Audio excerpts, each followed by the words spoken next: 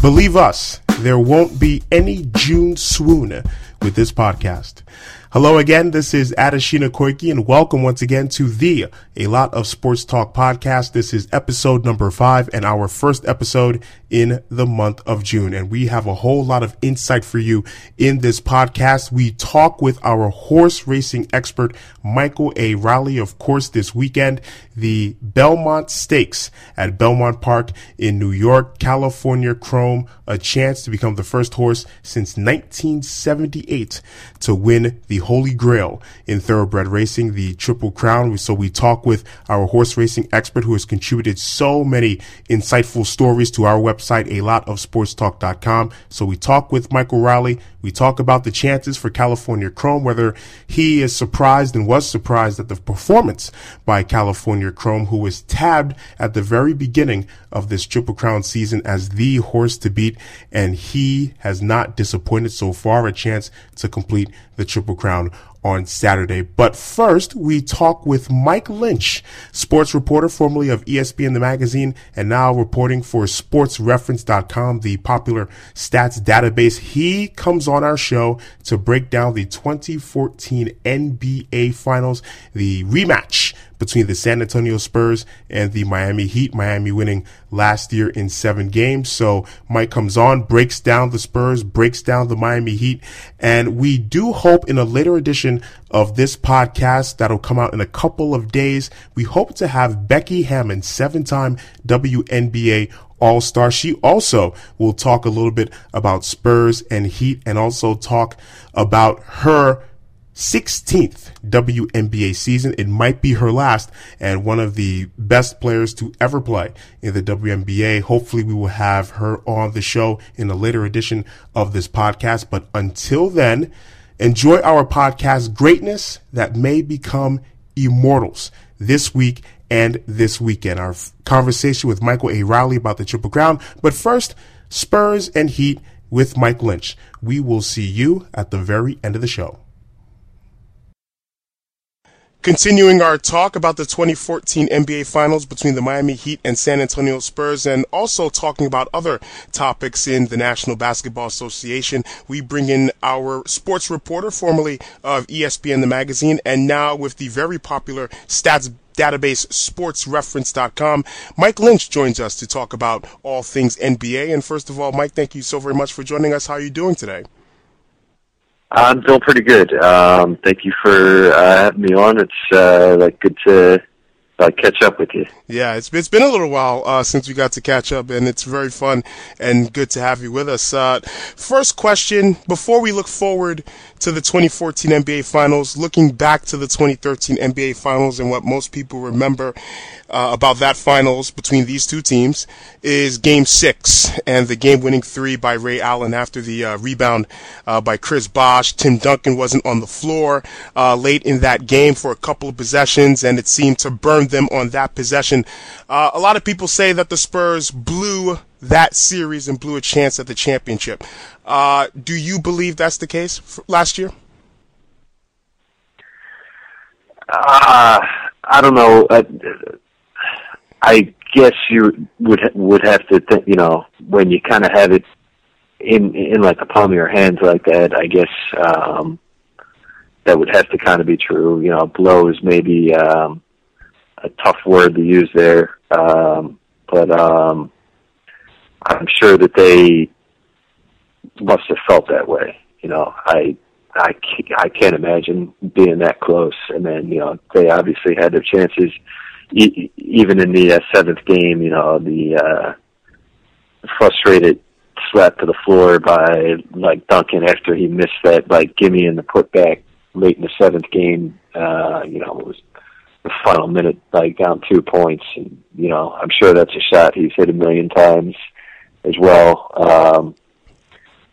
I don't know if I would be one to say that they blew it, because I have a lot of respect for that team, but I wouldn't be surprised if they feel themselves like they blew it. How much do you think motivation plays in this series? We've heard it a lot in the past couple of days about Duncan being motivated, and Chris Bosh using Duncan's words to motivate himself. It's become a little bit ennui, but the Spurs' motivation to win given last year, how much of a factor, if any, does that play as this series gets started? You know what? Every year for the last like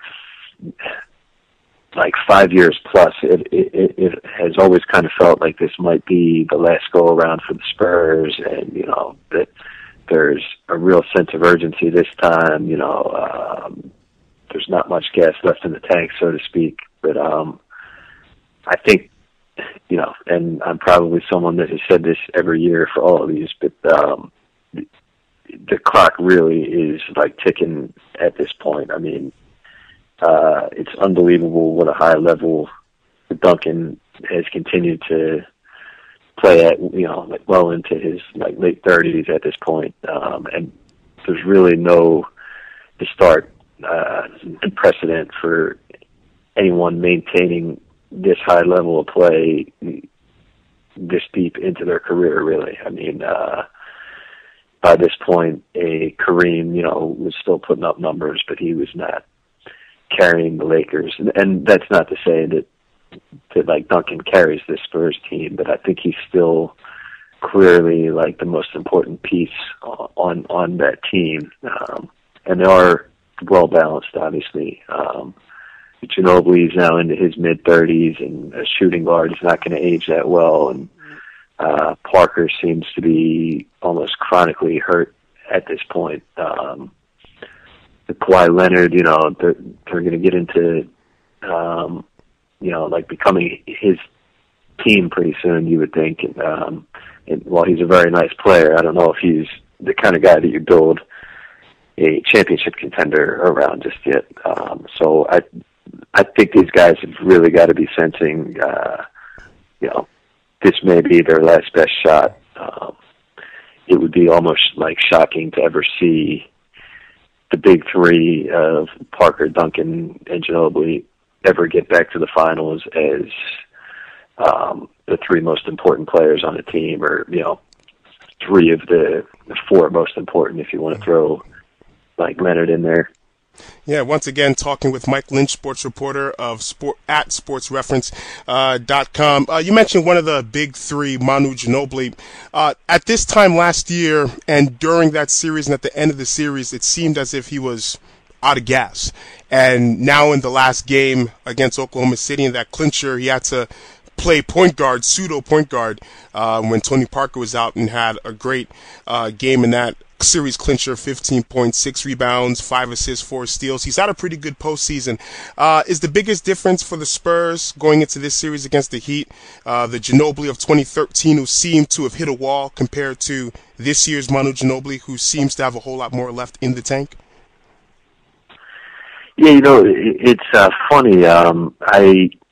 You know, like sort of like everyone else, I remember his kind of epic struggles in the finals last year, and I've heard a lot of talk about, you know, a big difference for the Spurs this year is that like Ginobili's playing well this year. He wasn't playing well last year,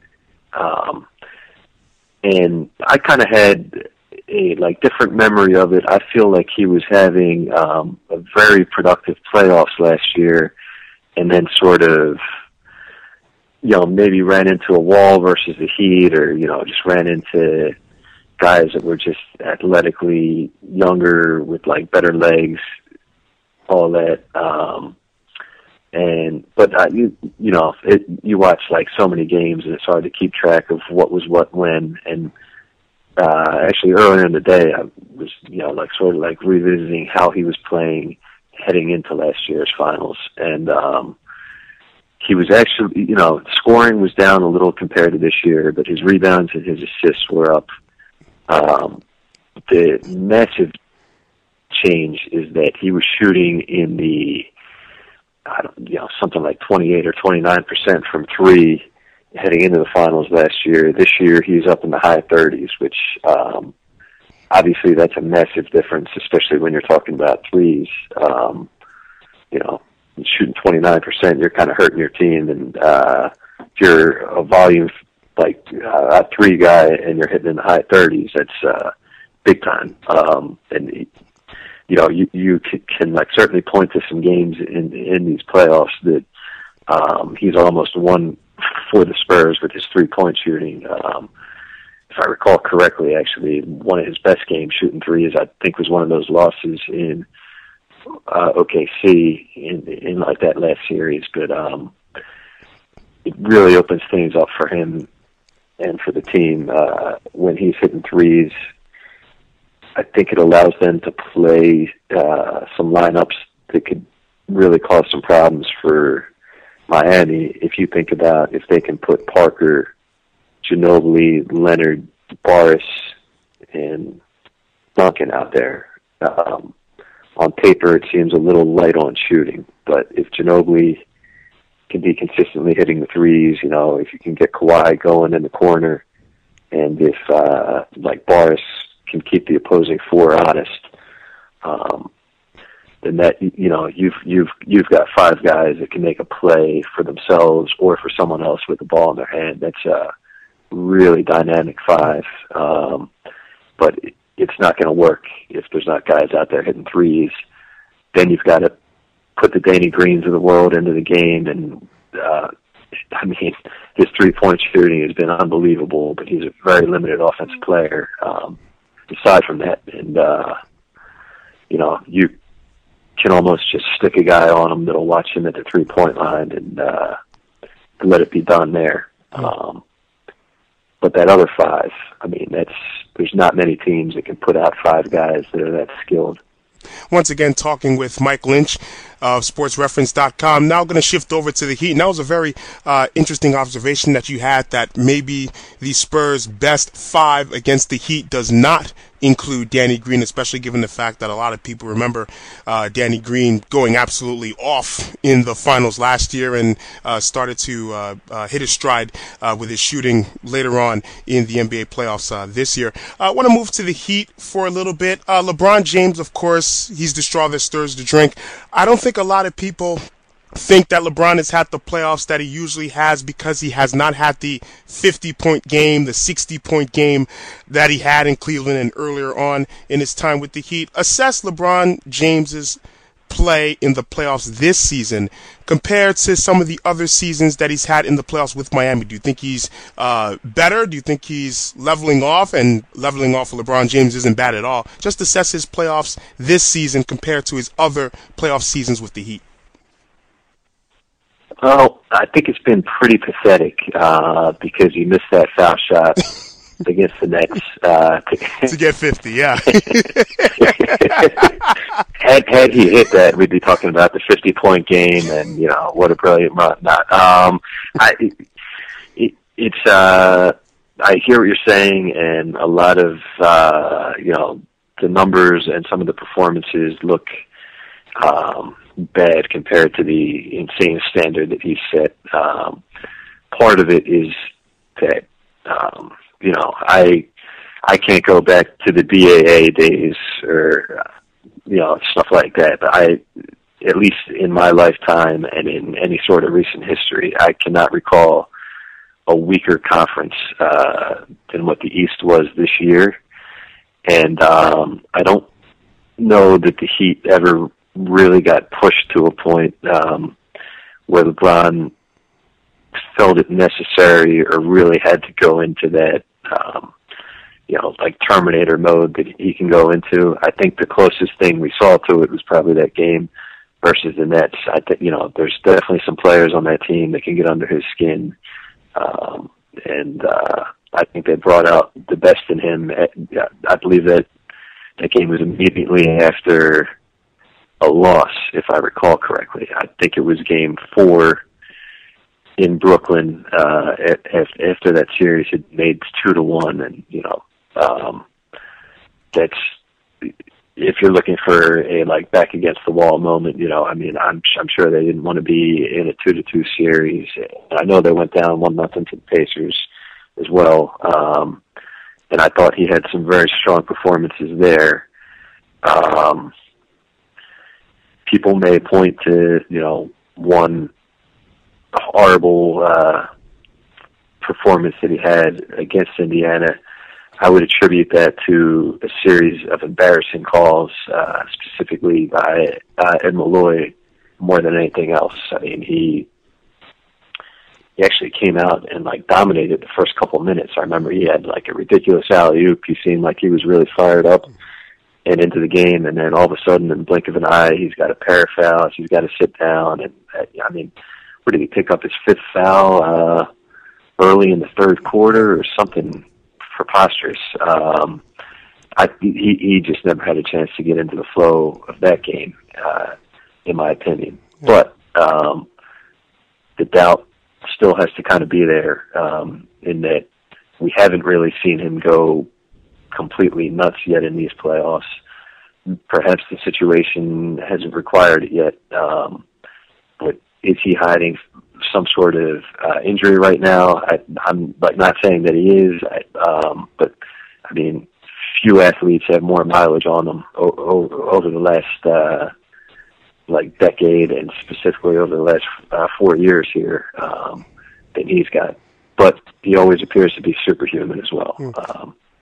You mentioned going back to the BAA days. I know the Toronto Huskies are not in the NBA, yes. but we have the Raptors. Huskies, Knickerbockers, first game, right? I think you were there. I do have the gray hairs to show for it on my beard, so I might have been. If it was, I was at Maple Leaf Gardens. Maybe it wasn't. I missed the left turn in Toronto. But I do want to ask you. You mentioned the conference and the Eastern Conference being as weak as any possible conference has been in any of our lifetimes. How much does that hurt the Heat going into this series, if it does at all? You know, I'm not honestly sure if I could tell you if it's a good thing for them or if it's a bad thing for them. You know, there's obviously ways you could look at it that, you know, hey, they're not nearly, you know, like they haven't had to push themselves nearly as much as they would have to come out through the West, where, I mean, in my opinion, I don't think a single Eastern Conference team besides the Heat would have even won a first-round series in the West this year. I think, you know, you could easily argue that 8 of the 9 best teams at least came out of the West. And I'll say that, you know, only because of what happened to the Pacers in the second half of the season. Like, Pacers were clearly up there first half of the year, but something strange happened there. I feel like it's probably kind of good for the Heat, because I think that Dwayne Wade is in a pretty good place at the moment, where he was really beat up last year. If they really had to like go through some wars just to get to the finals, I'm not sure what kind of condition Wade would be in. You know, that Bosh, if he had to go against some front lines that blended size with skill throughout these playoffs, especially with Birdman getting injured, missing a couple games in that last round. Haslam seems like a guy that they've lost a great deal of like confidence in at like this point in his career. I think that they're probably better off taking the quote unquote easy finals berth, where, you know, they'll really only have to beat one great team to win this title, whereas the Spurs, you know, they've been through a lot just to get here. Fortunately for them, they're coming into this thing pretty healthy, but, you know, we're not really sure what kind of condition Parker's in at this point. I mean, he's been in and out of the lineup for months now. You know, maybe Duncan had to play a couple more minutes than they would have liked with that last game going overtime. You'd have to think that the Heat are doing better physically right now, although the Spurs are certainly more well acclimated to playing against great opponents right now. Yeah. Again, talking with Mike Lynch of SportsReference.com. If Greg Popovich and the Spurs win the NBA title, he's going to have 5 NBA titles. Greg Popovich, he is already in the short list of one of the greatest head coaches in NBA history. Then on the other sideline, you have Eric Spoelstra. 4 NBA Finals. He may win a third in a row. Eric Spoelstra, your thoughts about him as a coach, maybe what has he done with this Heat squad, if anything? I guess a lot of people would say that he's almost in a position where he has the keys to a Ferrari, just doesn't have to crash it. But just assess Eric Spoelstra. Does he not get the credit that he should deserve? Yeah, I mean, I certainly, it would probably be easy for a lot of people to just like dismiss, what he's like gotten done there. You know, I'm sure he was kind of on a bit of thin ice, after the loss in the first year. And that certainly got to be like difficult, working conditions where like the expectation every single year is that, you know, if like we don't win at all, the season's going to be a failure. And, I mean, he certainly has gotten results. He's really changed some things, learned from, you know, if like you want to call them the mistakes from the first year, they've been better about not repeating them. The offense has really been humming for the last few years here. You see a lot less of, you know, that awkward dance that we would get when LeBron and Wade shared the floor early on, where no one was really sure what their job was. Things have really kind of fallen into place there. You know, the spacing that you get from Ray Allen, like going more to small ball, where they can space the floor with shooters everywhere. And obviously they've played, now their defense did fall off, quite a bit like this season, but, for the most part, you know that when it matters that this Heat team is going to play great defense. And that's one of those things that to me is a sign of like great coaching. You know, your team isn't going to play great defense by accident. You know, like players can make a great offense at times, but it like takes like 5 guys playing with each other to really play tremendous defense and you know, to like win titles as well. You know, Phil Jackson, he's another guy, you know, that a lot of people are like, you know, anyone could have won titles with those teams, but no one else did. You know, the Lakers weren't getting it done under Del Harris, and the Bulls weren't winning titles under Collins. So you just got to give credit. So 2 teams make the NBA Finals. Of course, 14 teams that made it into the NBA playoffs did not make the NBA Finals. And I just wanted to ask you, which of those 14 teams that did make the playoffs but did not make the Finals have the biggest question mark in terms of either holes to fill or in terms of meeting expectations that are going to be heaped on them going into next season? Which team has the biggest question mark to fill or may have the most expectations or the most to prove going into the 2014-2015 season?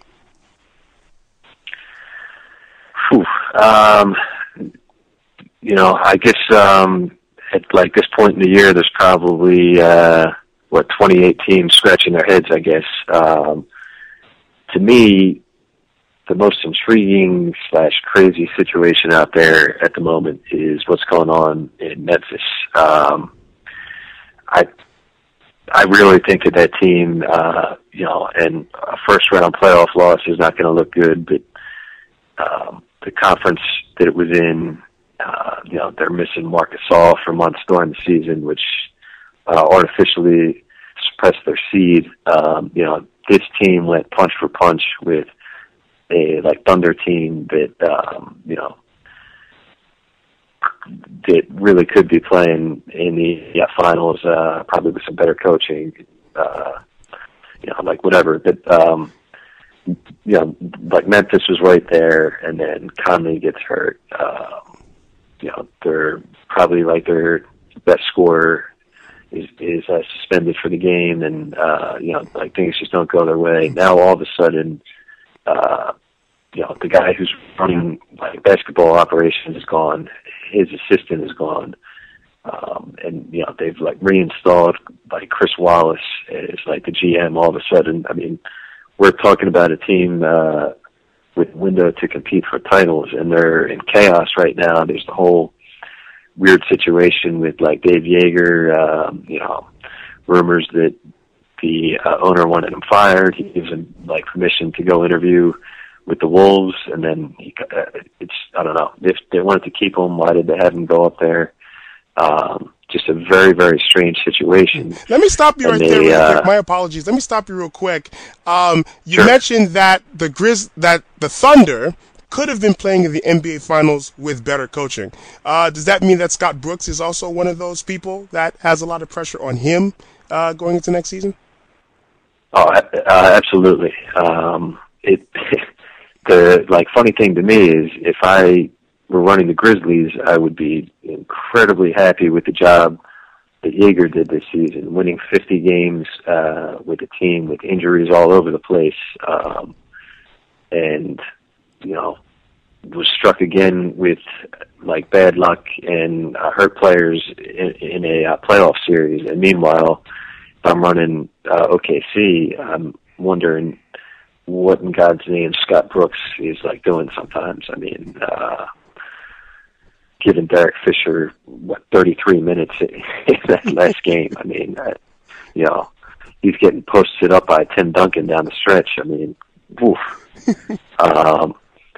And there's like intangibles. I guess you went on the floor for 33 minutes, right?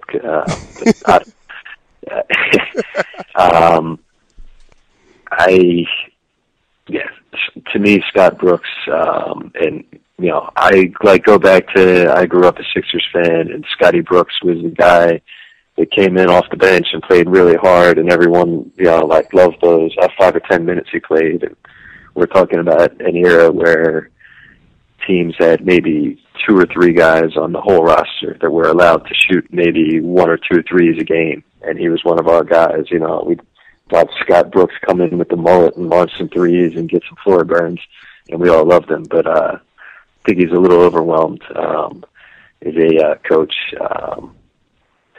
Again, that's the kind of situation where it's like if someone were to take over that team and win titles, we might all say, well, anyone can win with a team like that. Mm-hmm. Brooks just hasn't gotten it done.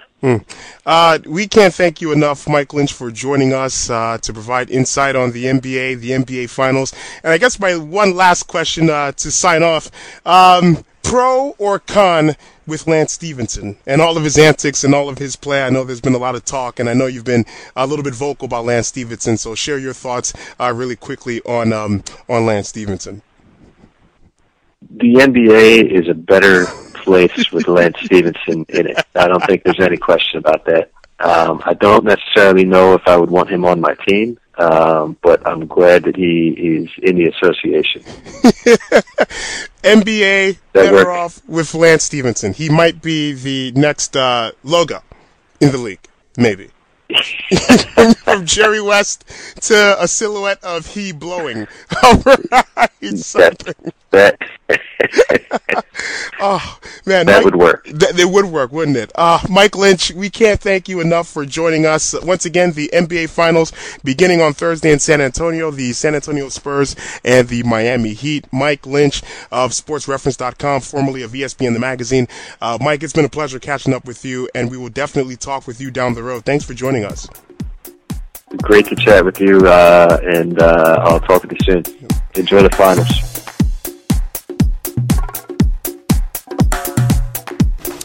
We are pleased to be joined live at Madison Square Garden by 7-time WNBA All-Star Becky Hammon. And as you can tell and hear, we're in the Stars locker room after a big victory over the Liberty. And Becky, thank you so very much for joining us. How does a victory on the road feel? Anytime you win on the road, it feels good. I felt like there was a lot of energy in the Garden tonight. I miss New York. I miss the energy. I miss the hustle. and so it was nice to get back in the Garden. We've been away for a while, so it was just a pleasure to be out back on the court, on that court specifically. Talk more about being back in New York City, being back in Madison Square Garden. So many great memories that you had. It just never gets old coming back to New York, right? Oh, absolutely not. I mean, New York's it's an amazing city. It's an amazing city to be a professional athlete in. It's the Garden looks a little different than when I was there, but it still has that same magical feel to it. So I thought that was pretty cool that they definitely did some upgrades, but they didn't lose the magic in all it. So that was pretty cool. Last season, your season just never got going. Had the finger injury, then had the ACL tear. How is your body holding up? How's your knee holding up? The knee is holding up well. I got some nagging little injuries here and there, but overall I'm feeling very good. Every week I get back a little bit quicker, a little bit sharper, because it'd been over a year, since I had played at that level with that kind of speed and intensity. So I'm still a process. I'm just kind of working my way back in, not forcing anything, just kind of taking what comes to me and riding the coattails of these young bucks for a little bit. How's it feel riding the quote-unquote coattails of these young bucks? I'm okay with that. Let them young legs do a lot of work. But we have a really tight group and good group of girls, so we play together. And I think that's the most important thing. I think that's the way basketball should be played. Again, joined by Becky Hammond, 7-time WNBA All-Star. I'm going to shift to the NBA a little bit. And last season, when you were recovering from your injury, you spent a lot of time with Coach Popovich and the Spurs coaching staff. Just how did that relationship get started? It actually got started on a plane ride back from the Olympics in 2012. We sat next to each other, me and Coach Pop. And we started talking, but he had watched our games, come to our games, and, kind of knows my story. And it was just an intriguing thing for me to be there in the off season and for him to let me in. I mean, it's really sacred ground for them to let somebody in, especially a girl. And I was just really appreciative that they let me sit in there and just learn from them, and loved going through film sessions with them and just seeing how the other side operates. It was a great experience. What did you learn the most from Coach Popovich and that staff, if you could learn anything from them given all of your basketball experience? I mean, obviously there's a lot of basketball to be learned. He's great at drawing up plays, calling plays at certain times. He's a master of rotating his bench and getting the most out of people. I think that's the artful thing that he really does is, get everybody involved and get the best out of everybody.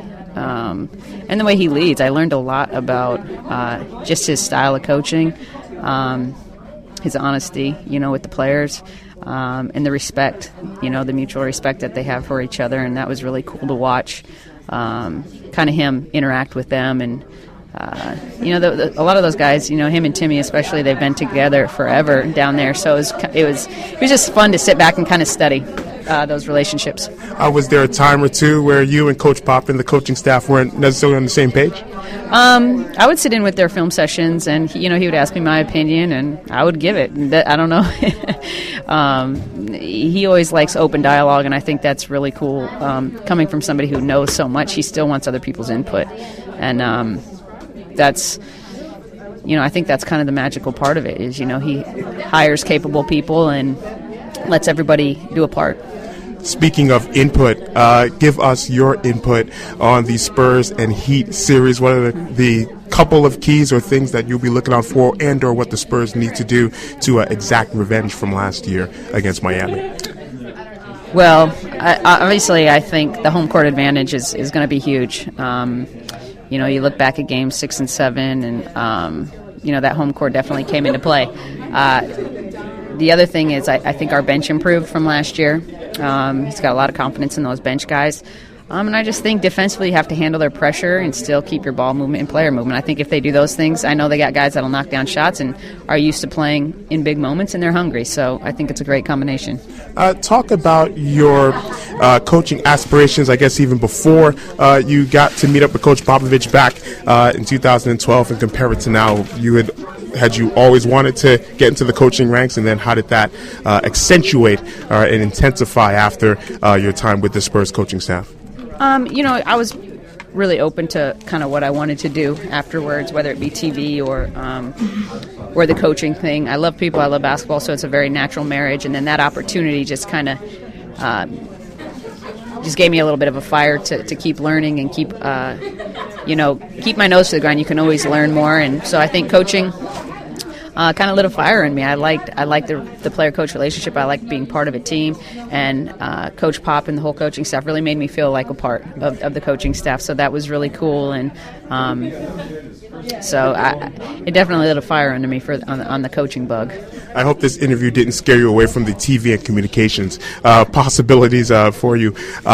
Prediction on the series, if you want to predict the Spurs and Heat series. I predict the Spurs win. I'm not sure in how many games. I hope in 6. I don't like Game 7s with LeBron on the other side of the ball. Absolutely. Becky Hammond, thank you so very much for joining us, and best of luck to you for the rest of this season and going forward in your post-basketball career, whenever that may start. All right. Thank you very much. On Saturday, the 36-year wait may end. The 2014 Belmont Stakes to be run at Belmont Park in New York, and California Chrome, of course, has the chance to become the first horse since affirmed in 1978 to win the Triple Crown Horse Racing's Holy Grail. And of course, Victor Espinoza, the jockey, has a chance to become the first jockey since Steve Coffin, who was aboard, affirmed in 1978 to win the Triple Crown.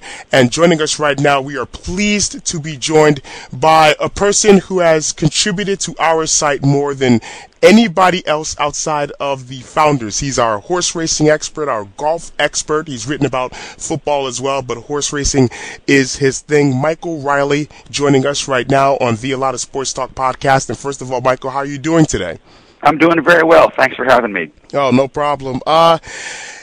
California Chrome, of course, he's going to be the big story of the weekend. He is the big story right now, a chance to break the 36-year hex that's currently above horse racing, the cloud above horse racing.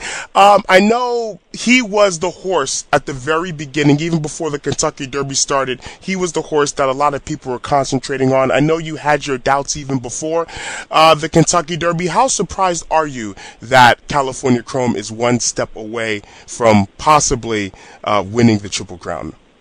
I'm very surprised, to be honest with you. I felt that he was fast out in California, and I thought he had so many obstacles to overcome to be one of these horses really coming out of nowhere with the owners, they own one horse, and this is it, and they bred him for very cheap, around $10,000 it cost them to breed this horse, and although he did look impressive out west, I didn't feel he had what it took to come out east and beat the best from New York and Florida and Kentucky and win the Kentucky Derby even, and he sure did, and he ran away from them at the end.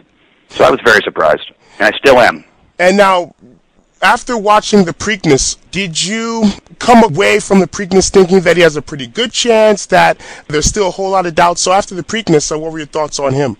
Well, I thought he ran very well in the Preakness. He did what I would consider, in kind of classic, journalist sense, a workman-like race. He got up in time. He did the job. They didn't ask him for too much, and that was the key, because you come back after the Kentucky Derby in 2 weeks, and the Kentucky Derby is the hardest race any horse has ever run in their life up until that point. And the trainer didn't even work him out in those 2 weeks. So he just let him do his thing, relax, jog him around the track, keep him calm and happy, and he got the job done. And now he had 3 weeks to come to Belmont. So, in all honesty, I feel that his chances, in my opinion, he's improved his chances of winning the Triple Crown. Now, do I think he's going to do it? It's the hardest thing to do in sports, you could argue. I can't predict that accurately, but he did look good.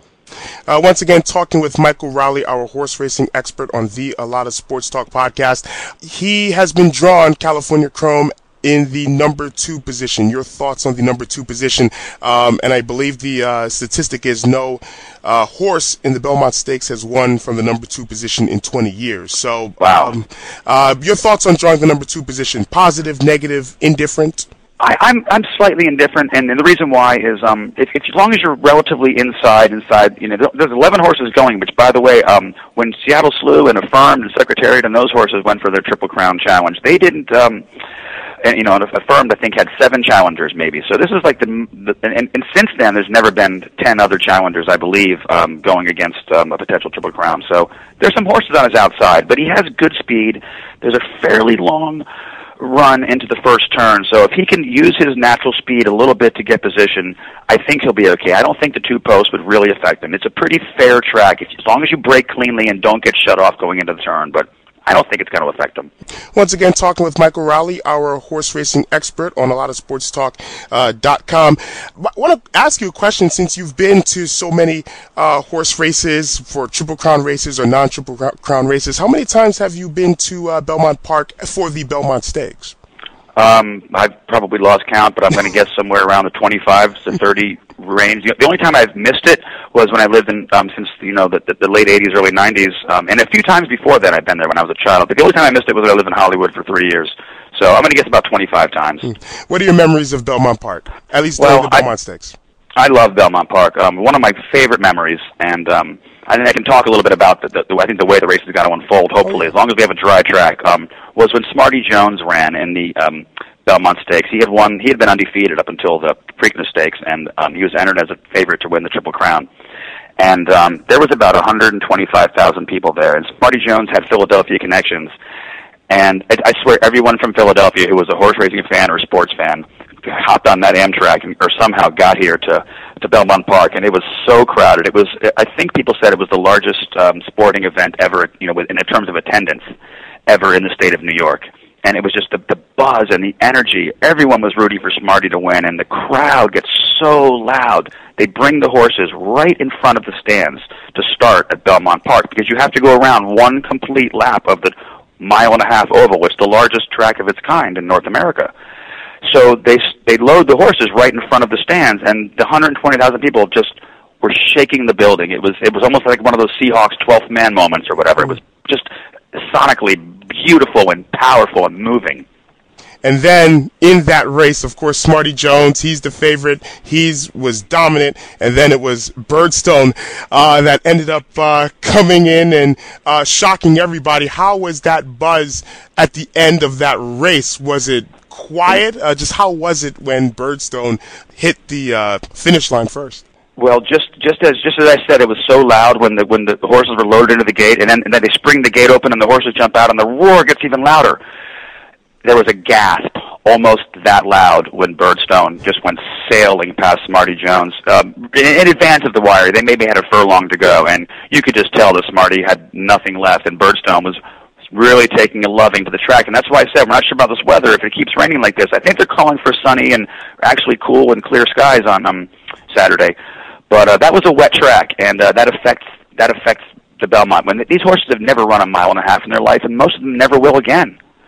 And a sloppy track going around that big sandy, as they call it, just seemed to take its toll on some of these champions. It's an amazing race. I recommend everyone go. Again, talking with Michael Rowley, what is the meaning to most sports fans, to casual sports fans, if California Chrome were to complete the Triple Crown? Do you expect to see a boon of casual fans becoming more interested in horse racing and maybe possibly to the Breeders' Cup? Or will the Triple Crown not make too much of a difference if it's won? So if in the event, if you can project that California Chrome were to win the Triple Crown and win the Belmont Stakes, what does it mean to the sport, to the sports fans at large in America? Well, I think obviously it's going to have some buzz come Saturday. There are going to be a lot of people watching it. So that the numbers are going to be up on Saturday. Television, I'm sure some people are going to pick up newspapers and read articles about it and talk about it. I've already heard discussion about it here. In the long term, I'm not certain, because it's been so long since we've had a Triple Crown winner. And if you look back in the 70s, we had Secretariat in 72, then we had Seattle Slew in 77, and Affirmed in 78. So we had 3 Triple Crown winners, and then in 79, Spectacular Bid comes along, and he looks like a 4th Triple Crown winner, literally out of a 10-year period. And he unfortunately did not win as the favorite, as a 3-5 favorite, I believe, as California Chrome is projected to be. So my point is, we haven't seen it in a long time. I would like to think that some casual fans would take a liking to it, and I think maybe a lot of people will be following California Chrome throughout his career. So should he stick around and stay healthy and win the Triple Crown, and come back and run in the Breeders' Cup and run in the major races as an older horse next year, he will certainly have a legion of fans following him. Will it change the overall landscape of horse racing? That's yet to be seen. I would have thought that the mystique of the Triple Crown not being pulled off for so long will help the sport's popularity compared to what you were talking about, 3 Triple Crown winners in the same decade, in the 1970s. So what you're saying is maybe the mystique may not help it as much as what a lot of people may think on the surface in terms of if California Chrome were to pull off the trick and then have more people be interested in the sport. Well, I mean, again, we have yet to see. It's one of those things, like, I'm looking back, and I actually remember now, I just said 1972. Secretariat was in 1973. Let me correct myself. No problem, you got it. But, every time this happens, when, like, whether Big Brown or Smarty Jones or, in the case of Real Quiet, one of these horses that wins 2 of the 3 in the last 20 years, again, we all feel like this is going to happen. It's so hard to say. I would love for it to happen. I'm kind of be rooting for him. Am I going to be betting on him? That's hard to say. I have to wait until they get at the starting gate and it's post time to determine who I'm going to bet sometimes. But I'm going to root for him for the industry. That's a tough question. We just don't know. Once again, talking with Michael Riley, our horse racing expert on the A Lot of Sports Talk podcast. And you have told me before that you're such a big horse racing fan, yet, I shouldn't say yet, but you're also an animal lover and you are a champion of animal rights. Some people may think, knowing that may not mix with horse racing and being an animal rights activist, if you will. So how does that mix? Well, I will say this, and in light of the recent, there was an undercover investigation that was in the New York Times. It was revealed in the New York Times that PETA, the People for the Ethical Treatment of Animals, had an undercover investigator following behind the scenes in the backstretch of a prominent trainer, and it uncovered some of the darker aspects of the sport. Now, that it was so, in my opinion, that one instance was so rare and so isolated that it speaks to the bigger question, and that is, how much do these people really love the animals? And from my experience, literally growing up around races, around horse racing, around the thoroughbred racing industry, I can tell you that these animals are so well cared for and loved by 999% of their owners, trainers, grooms, jockeys, and other horsemen and women. And I see it as not a conflict whatsoever because these animals love to run. They get treated very well. They're fed. They're handled. They're groomed and walked and bathed daily. And I don't see it as any kind of conflict whatsoever. And I have a tough time explaining that, I believe. But I just know in my heart that these animals are well cared for and they're happy. They want to run and they love it. I do thank you for that perspective because I know some people may say that may conflict. It has been a pleasure to talk horse racing with a person who knows the ins and outs of horse racing, has been a follower of horse racing for the longest time. Michael Riley, look out for his article in the next couple of days on some terminologies that most people use that originate in horse racing and or horse racing terms that are used in terminology outside of horse racing. That'll be on alotofsportstalk.com in the next couple of days, and we'll also have Michael Riley's preview of the Belmont Stakes, which will take place on Saturday just after 6 o'clock at Belmont Park in New York. Michael Riley, thank you so very much for joining us, and we can't wait to talk with you down the road. We can't wait for your stories, and we also can't wait for your betting tips going into Saturday, so we'll be waiting for that. Well, thank you very much. It's been my pleasure.